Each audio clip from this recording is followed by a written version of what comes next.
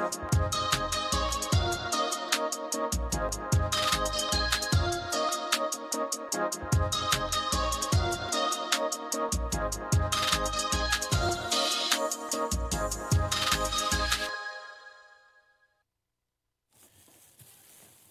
don't know about you guys, but when I do a project at home, and it seems like, the longer you've been in a home and the more you kind of get confident in various things, the more things you will attempt. And so I'm really thankful that I live so close to Stone's and Home Depot. I can't imagine if I lived like 30 minutes away, because I end up making multiple trips over to one of these places to grab stuff that I inevitably, I find out I need later on in the project. Anybody can relate to that? You know what I'm talking about? And more time is killed running back and forth than anything else. And one other thing that irritates me, and it shows you that I really lack a very good organizational system for my tools and various things, because it never fails that I'll run and I'll get something, that I think I need in this project, or I need in this project. And then when I'm finished with the project, I'll throw it in my toolbox. And then later on, I'll discover, like, I already had, some of these, whether it's, putty, how many jars of this stuff do you have hard in your garage, like, that you can't use anymore, or you forget to put it inside, or a certain wrench, or a certain, size of a tool you need. And it never fails that we are all guilty of this. We do this, unless you're one of those ultra-organized type people, all right? And so there's sort of a redundancy to it. And I think that really applies well to our text in Jude today, because he gives some super practical wisdom for us as Christians. Like, he's saying, here's some things, some tools that you need for the Christian life. And, many of us have been believers most of our lives. We have the Word in front of us. We know these things that are godly wisdom that we have to implement, yet so many times it's very much like the Home Depot and Stone's, right? We run back and we think we got this, and then we just put it on the shelf and we forget we have it, right? And we then we go on in life, and then we kind of like, oh man, I forgot that needed to be a discipline in my life, that needed to be a staple in my life, that needed to be something I was actively doing. And I know that as meet with guys and fight clubs and stuff, we're guilty of this. We're guilty of not doing the things that we know that we should do. And so I'm going to encourage us today, because what you're going to hear in this passage of Jude, much of this, if you've been around church, you know these things. Please don't go and set it on the shelf when you get home, all right? Don't walk out and be like, oh, that's what I need. You put it somewhere and you're like, I'll remember that, and then you forget you have it. Don't do that. Let's take the things that God gives us today, and let's use those to be who God wants us to be. So we're back in Jude, and we're in verses 17 through 21. 17 through 21. So Jude writes, "But you must remember, beloved, the predictions of the apostles of our Lord Jesus Christ. They said to you, in the last times there will be scoffers, following their own ungodly passions. It is these who cause divisions, worldly people, devoid of the Spirit." Verse 20, "But you, beloved, building yourself up in your most holy faith and praying in the Holy Spirit, keep yourself in the love of God, waiting for the mercy of our Lord Jesus Christ that leads to eternal life." Let's pray and we'll look at this text. Father God, we thank you for your Spirit that lives within us. We thank you for your word that you've given to us, God. We thank you for the gift of prayer that we have, that we can go to you, God. We thank you that you are sovereign and Lord over all. And God, I admit that many days, many hours we live just oblivious to these truths. God, we get off doing our own things and forget the truth that you've given us to live by. God, I pray that you'll help us to remember that we have an enemy, the devil, and he's active, and he's working to not only destroy us individually, but more importantly, to destroy us corporately as a body, God, and as a church. And we know that we live in a time where the church and its values and your truths are under attack. God, I pray that today that we'll learn how to better equip ourselves and use the tools that you've given us for your glory. In Jesus' name, amen. So we remind you, as we're wrapping near the end of this, we had this week and one more week, that Jude's purpose in this little letter, where it was twofold. He wants to expose these false teachers. Really important we remember this, that these false teachers were right in the congregation, right in the community, and they had infiltrated into this community. And in fact, a lot of people didn't recognize exactly who these people were. because they were so well integrated and they could talk the talk, but we knew eventually they could not walk the walk. And then he's wanting to encourage the Christians to stand firm in the faith and to fight for the truth. So that's kind of the passage, the part we're in now. He's going to transition to the Christian standing firm in the faith and fighting for the truth. So look at verse 17. He says, but you must remember, and this is the second time that Jude's told us to remember something. He reminded us of things back in verse 5. He wants us to know these things. You have these tools. You have these things. Don't forget these things. These things are critical in your life, your Christian life. You need to remember these things. And so he says, beloved, the predictions of the apostles of our Lord Jesus Christ. So Jesus told his disciples that in the future, something would happen within the church, that this would happen, and he's making a prediction. He's telling them Jesus told the apostles these things. What is that prediction? That they should expect false teachers who are going to come into their midst, spread lies, slightly they're going to taint the truth in a way that maybe those who are not very mature in their faith won't recognize it as lies and heresies. Many will be deceived by it. And so it's important for us as believers to continue to grow. And that's what he's telling us. I want to build you up in the faith because you need to be able to recognize these things when they come. In a minute, we're going to see some startling statistics that a lot of Christians are not heeding this and they're falling for these things. And it's easy for us to disconnect because we think, well, I know the tenets of the faith. I know the things that are important in the faith. Yet, why are so many Christians and so many churches going this direction? So, Jesus told us this back in Matthew 7. He said, beware of these false prophets who come in to your midst in sheep's clothing, but inwardly they're ravishing wolves. So these are dangerous people, and he says you'll recognize them by their fruit. You're going to recognize them by their behaviors, not necessarily the things they say. And so look what Jude calls these wolves. Look at the terms that he uses for these. He says, they, the apostles, so they took this message from Jesus, the apostles did, they passed it on to the churches, to others, and he said, they, the apostles, said to you that in the last time there will be scoffers following their own ungodly passions. So Jude refers to these people as scoffers. This is a person who mocks and ridicules or scorns the belief of another. So this is someone who uses mockery. They make fun of other people, oftentimes behind their back possibly, and we'll talk more about that in a second. This term scoffer is only used one other place in the New Testament, and it's used by Peter, who possibly was the apostle who passed this down to others. In chapter 3, verse 3 and 4, Peter writes, knowing this, first of all, that scoffers will come in the last days with scoffing, following their own sinful desires. See a pattern. They will say, where is the promise of his coming? For ever since the fathers fell asleep, all things have been continuing as they were from the beginning. So Peter says some of the same things, then Jude repeats some of these exact same things. And so these scoffers, these people within the midst, these are not believers, okay? They're not believers.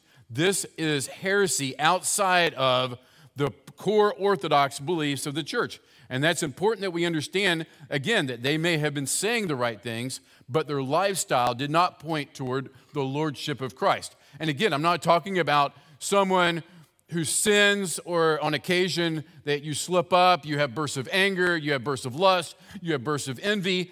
This is going to happen to every believer. No matter how long you've been a believer, you're going to have battles with the flesh, with sin.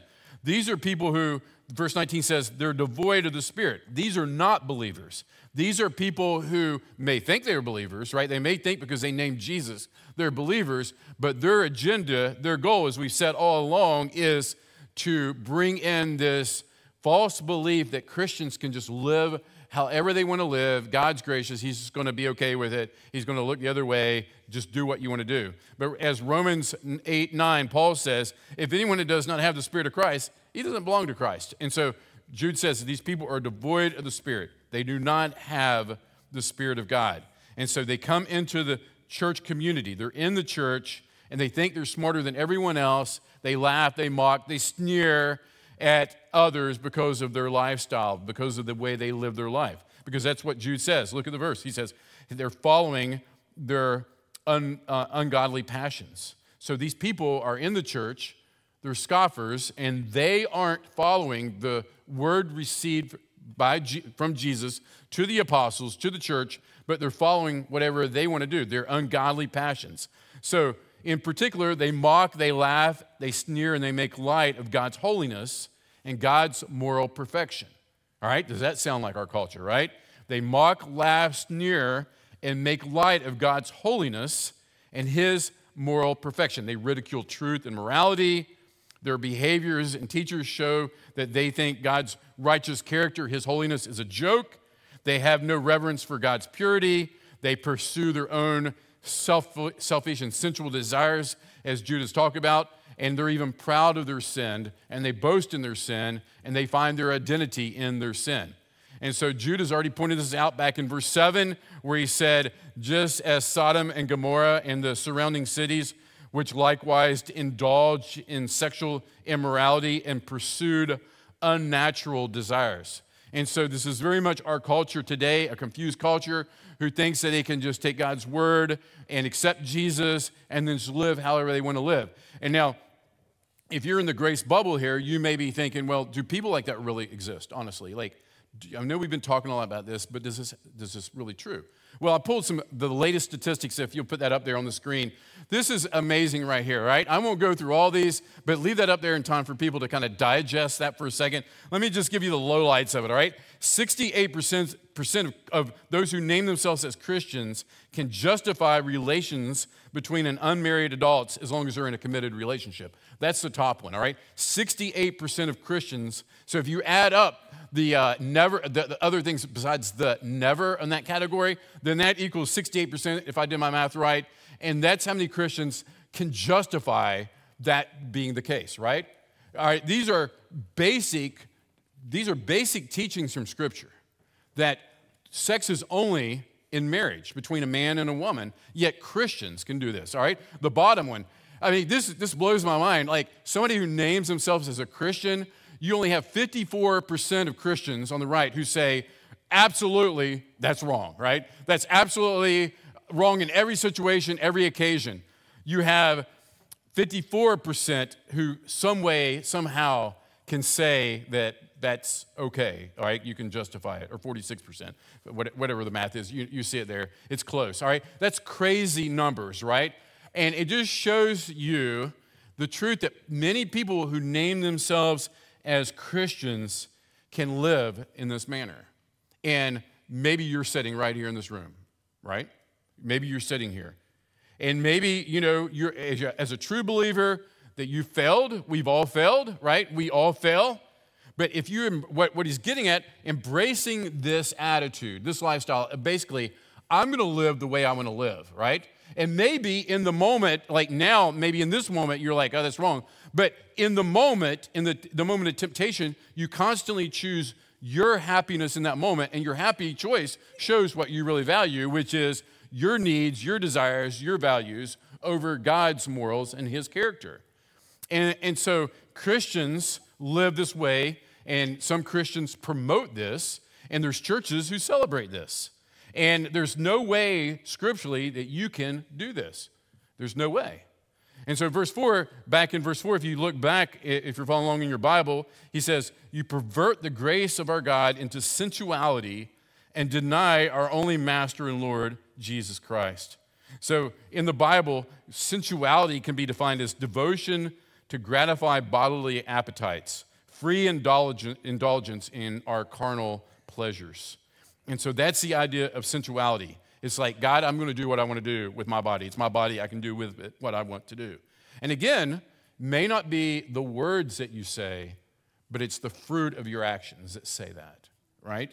The fruit of your actions. And so the person allows their senses to dictate their decisions. And it's a devotion to their gratification. And instead of walking, as Brian mentioned, by the Spirit, we walk contrary. We walk by the desires of the flesh. Paul warns against it. He says, walk by the Spirit, then you won't gratify the desires of the flesh. If we're walking by the Spirit, we will not indulge in these activities. And so you may be asking, if you're newer to church or you haven't been around for a while, you may be asking this question: why do Christians care so much about this issue? Like, why is holiness and our sexuality and purity, why is that such a big deal for Christians? Well, I'm glad you asked that question. It's a great question. Throughout the Bible, we constantly see the language of sexuality used to explain God's covenant with his people. In the Old Testament, Israel was referred to as being unfaithful to the covenant in terms of adultery. And then in the New Testament, Paul mentions the mysterious link between marital intimacy and Christ's love for his church. And so there's a correlation here. There's a connection here with what is God desires for his people and this illustration of our sexual union between a man and a woman. And so the fundamental reason why we believe that sex belongs only in the permanent bond of male-female marriage is because marriage is a metaphor of Jesus' love for his church. It's a metaphor of Jesus' love for his people. Old Testament covenant, New Testament covenant. It's a metaphor. It shows the glory of God. That's why when I sit down with someone and do marriage mentoring, one of the first things I say is, your marriage is a picture to others of the gospel. And right now, it's not such a good picture probably, right? Because you wouldn't be here, because you're fighting, arguing, not getting along. What does that say? So not necessarily totally the sexual aspect of it that points to the covenant relationship with God. It's the whole relationship, but it's most definitely the purity that we possess within the bond of a husband and a wife. And so our marriages point people to Jesus. Our marriage covenant shows something, that marriage and intimacy are deeply sacred acts. And God's design for them is not to limit our pleasure.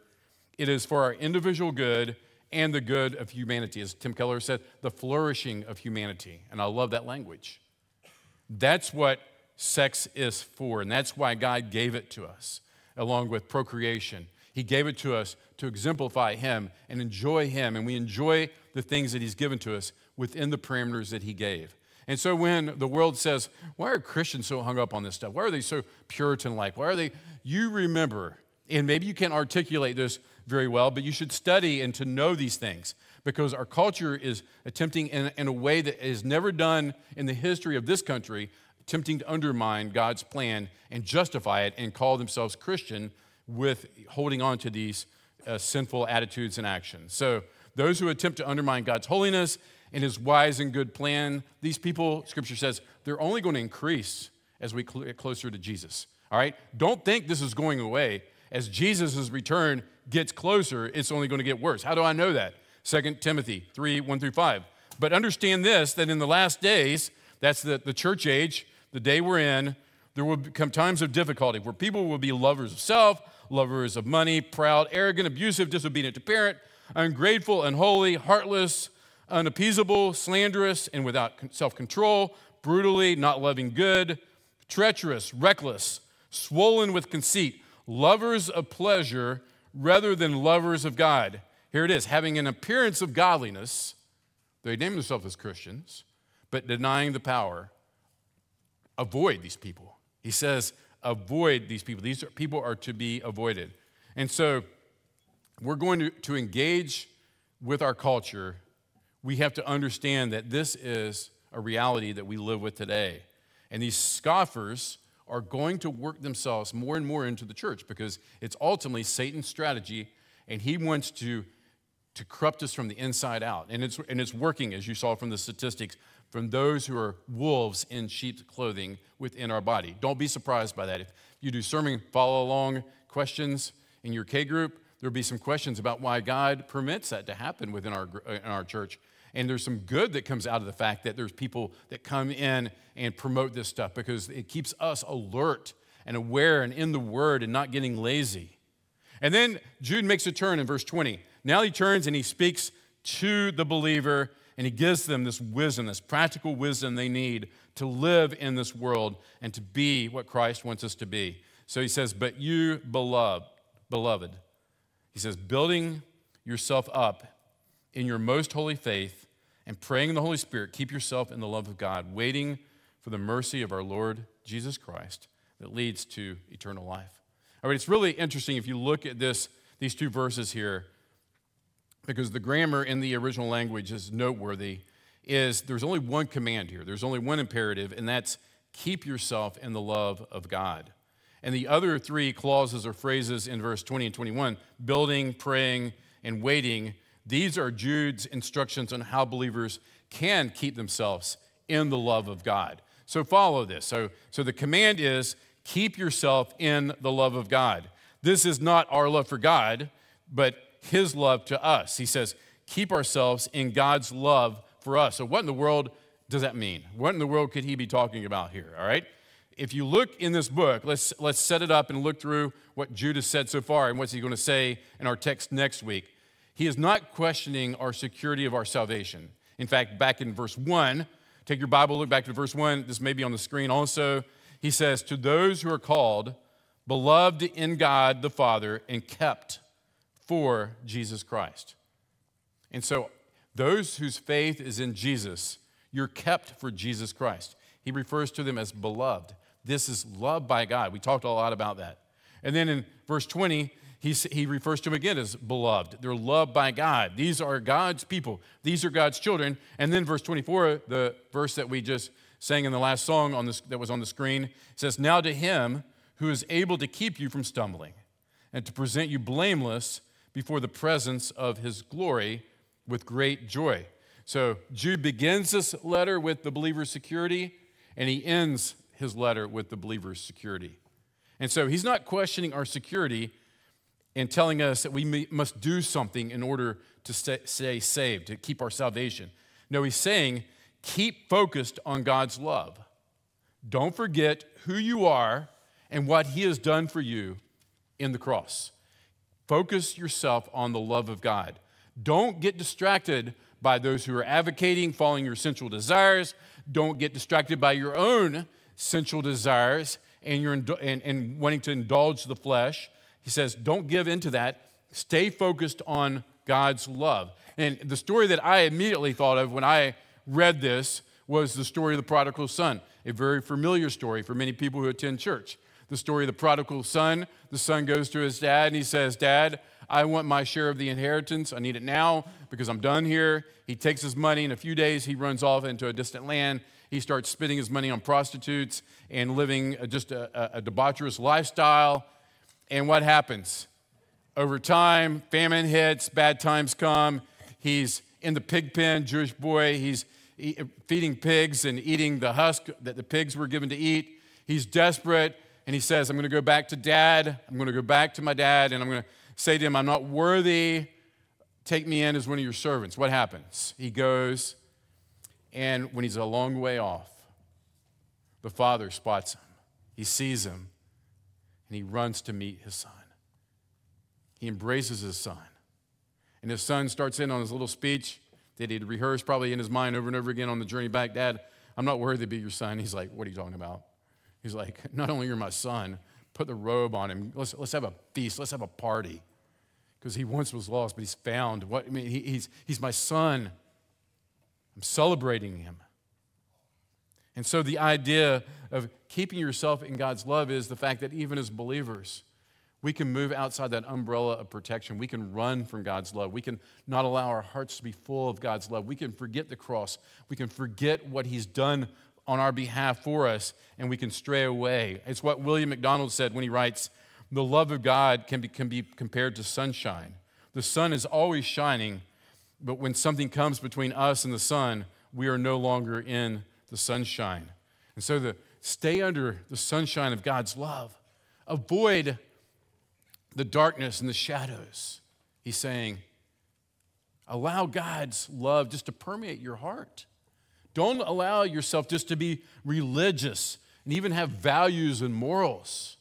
Because if you're not rooted in Christ, then you're going to easily find yourself giving in to the lies of the culture and being like, oh yeah, it's just sex. It's not really that big a deal. You know, it's not my job to monitor what people do. And all these things that we come up with in our mind to justify what other people are, the way they're living, even in the church, then it begins to slip in, and pretty soon we find ourselves like a great deal of Christians who just can look the other way and say, it's okay.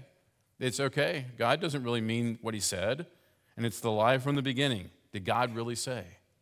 So he says, keep yourself in the love of God. And it simply means that we're going to find safe shelter in God's love. And don't follow the self-indulgent ways of these false teachers. There's no safety there. There's nothing good can be there. Follow Jesus. Keep your eyes on his love. It's what Paul said in Ephesians chapter 3. Just follow along when verses 17 through 19. It says, then Christ will make his home in your hearts as you trust in him. Your roots will grow down into God's love and keep you strong. And may you have the power to understand, as all God's people should, how wide and how high and how long and how deep his love is. May you experience the love of Christ, though it is too great to fully understand. That's an understanding of the gospel.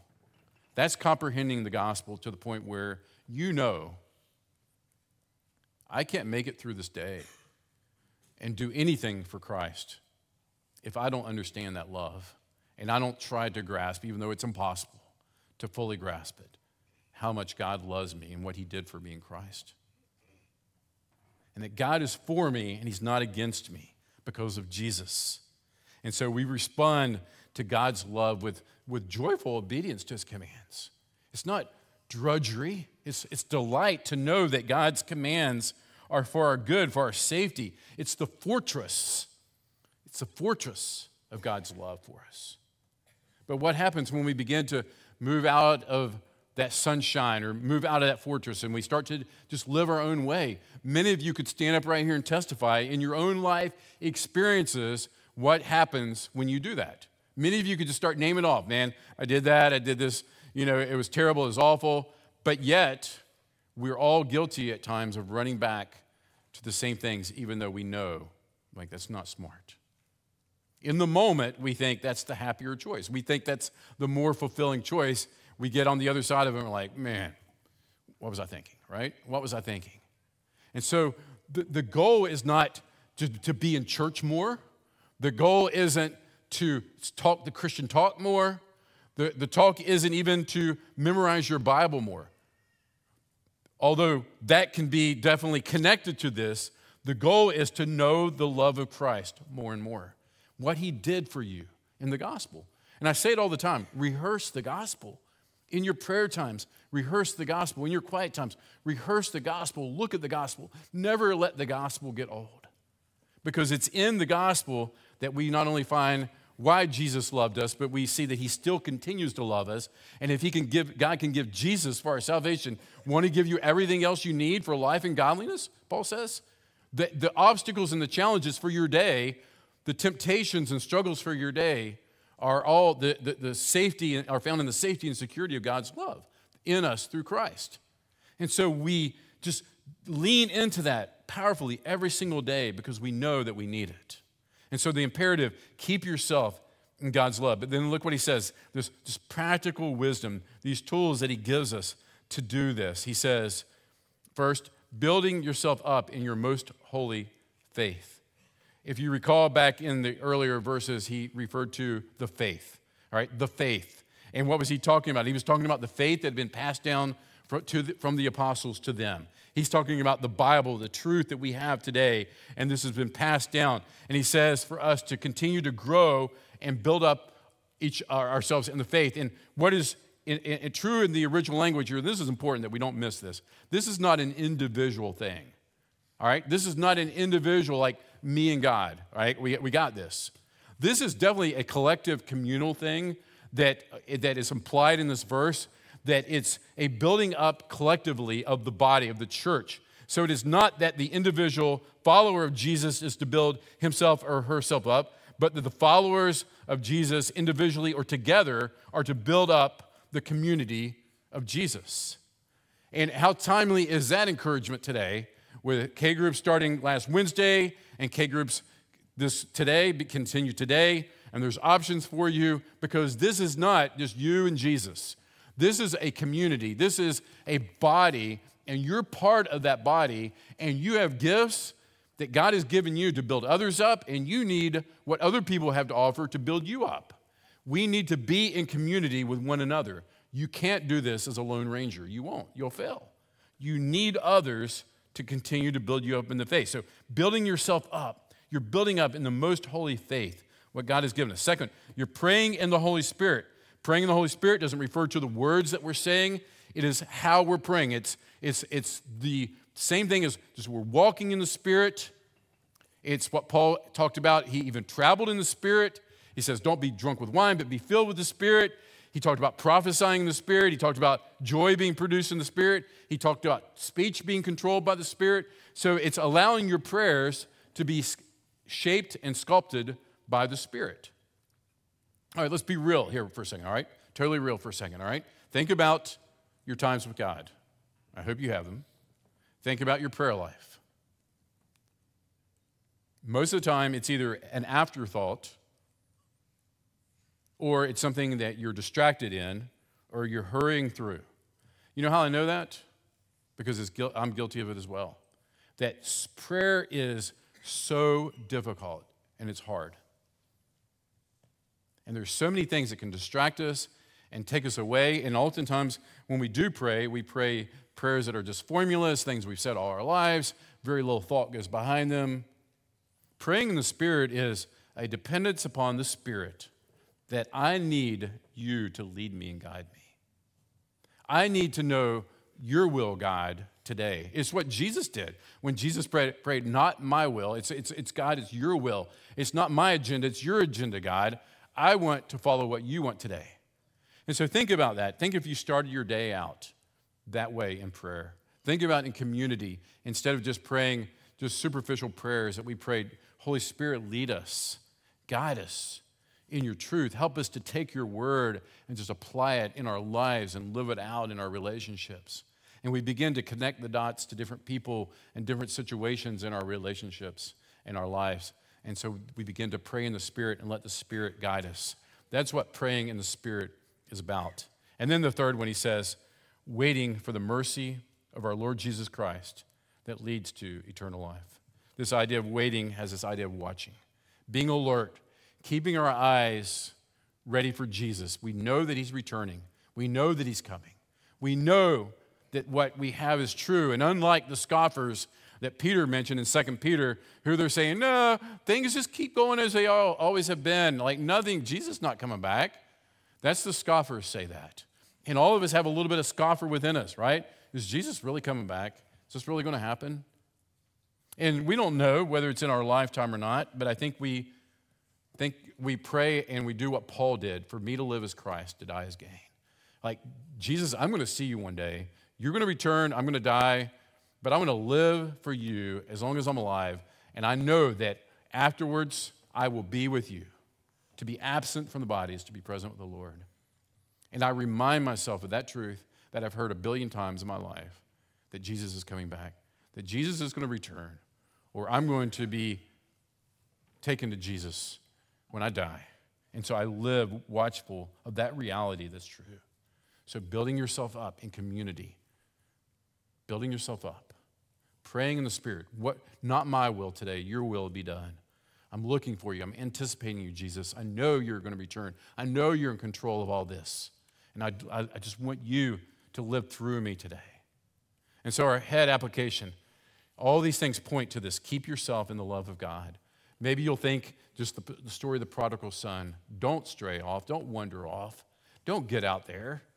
Stay in God's love. Rehearse his love.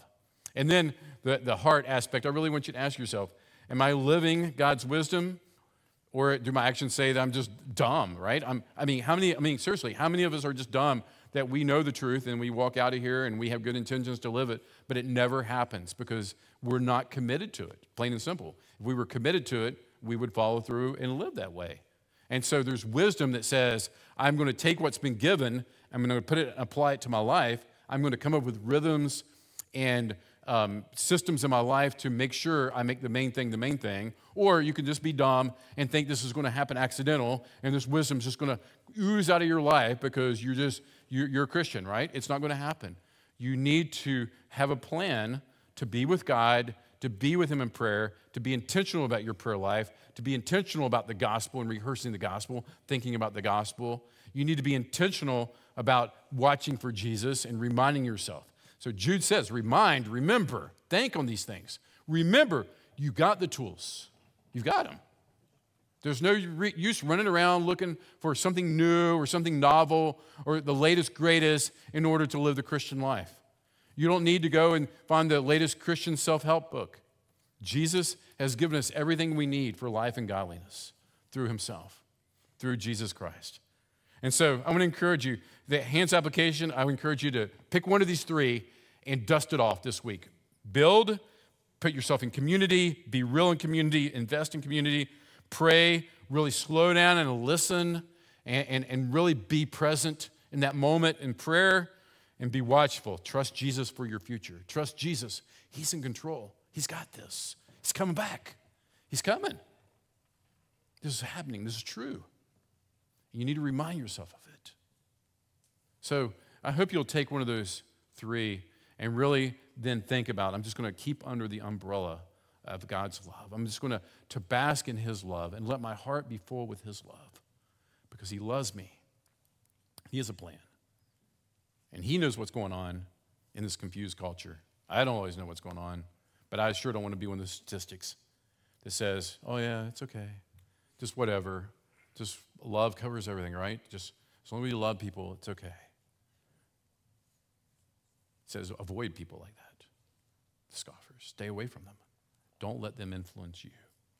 You be an influencer in the culture for Jesus. Let's do that this week. Father God, we thank you for this book of Jude, this little book that packs such a powerful punch. God, there's so much here that just is totally true of our day and age, because humanity, deep down, we haven't changed at all.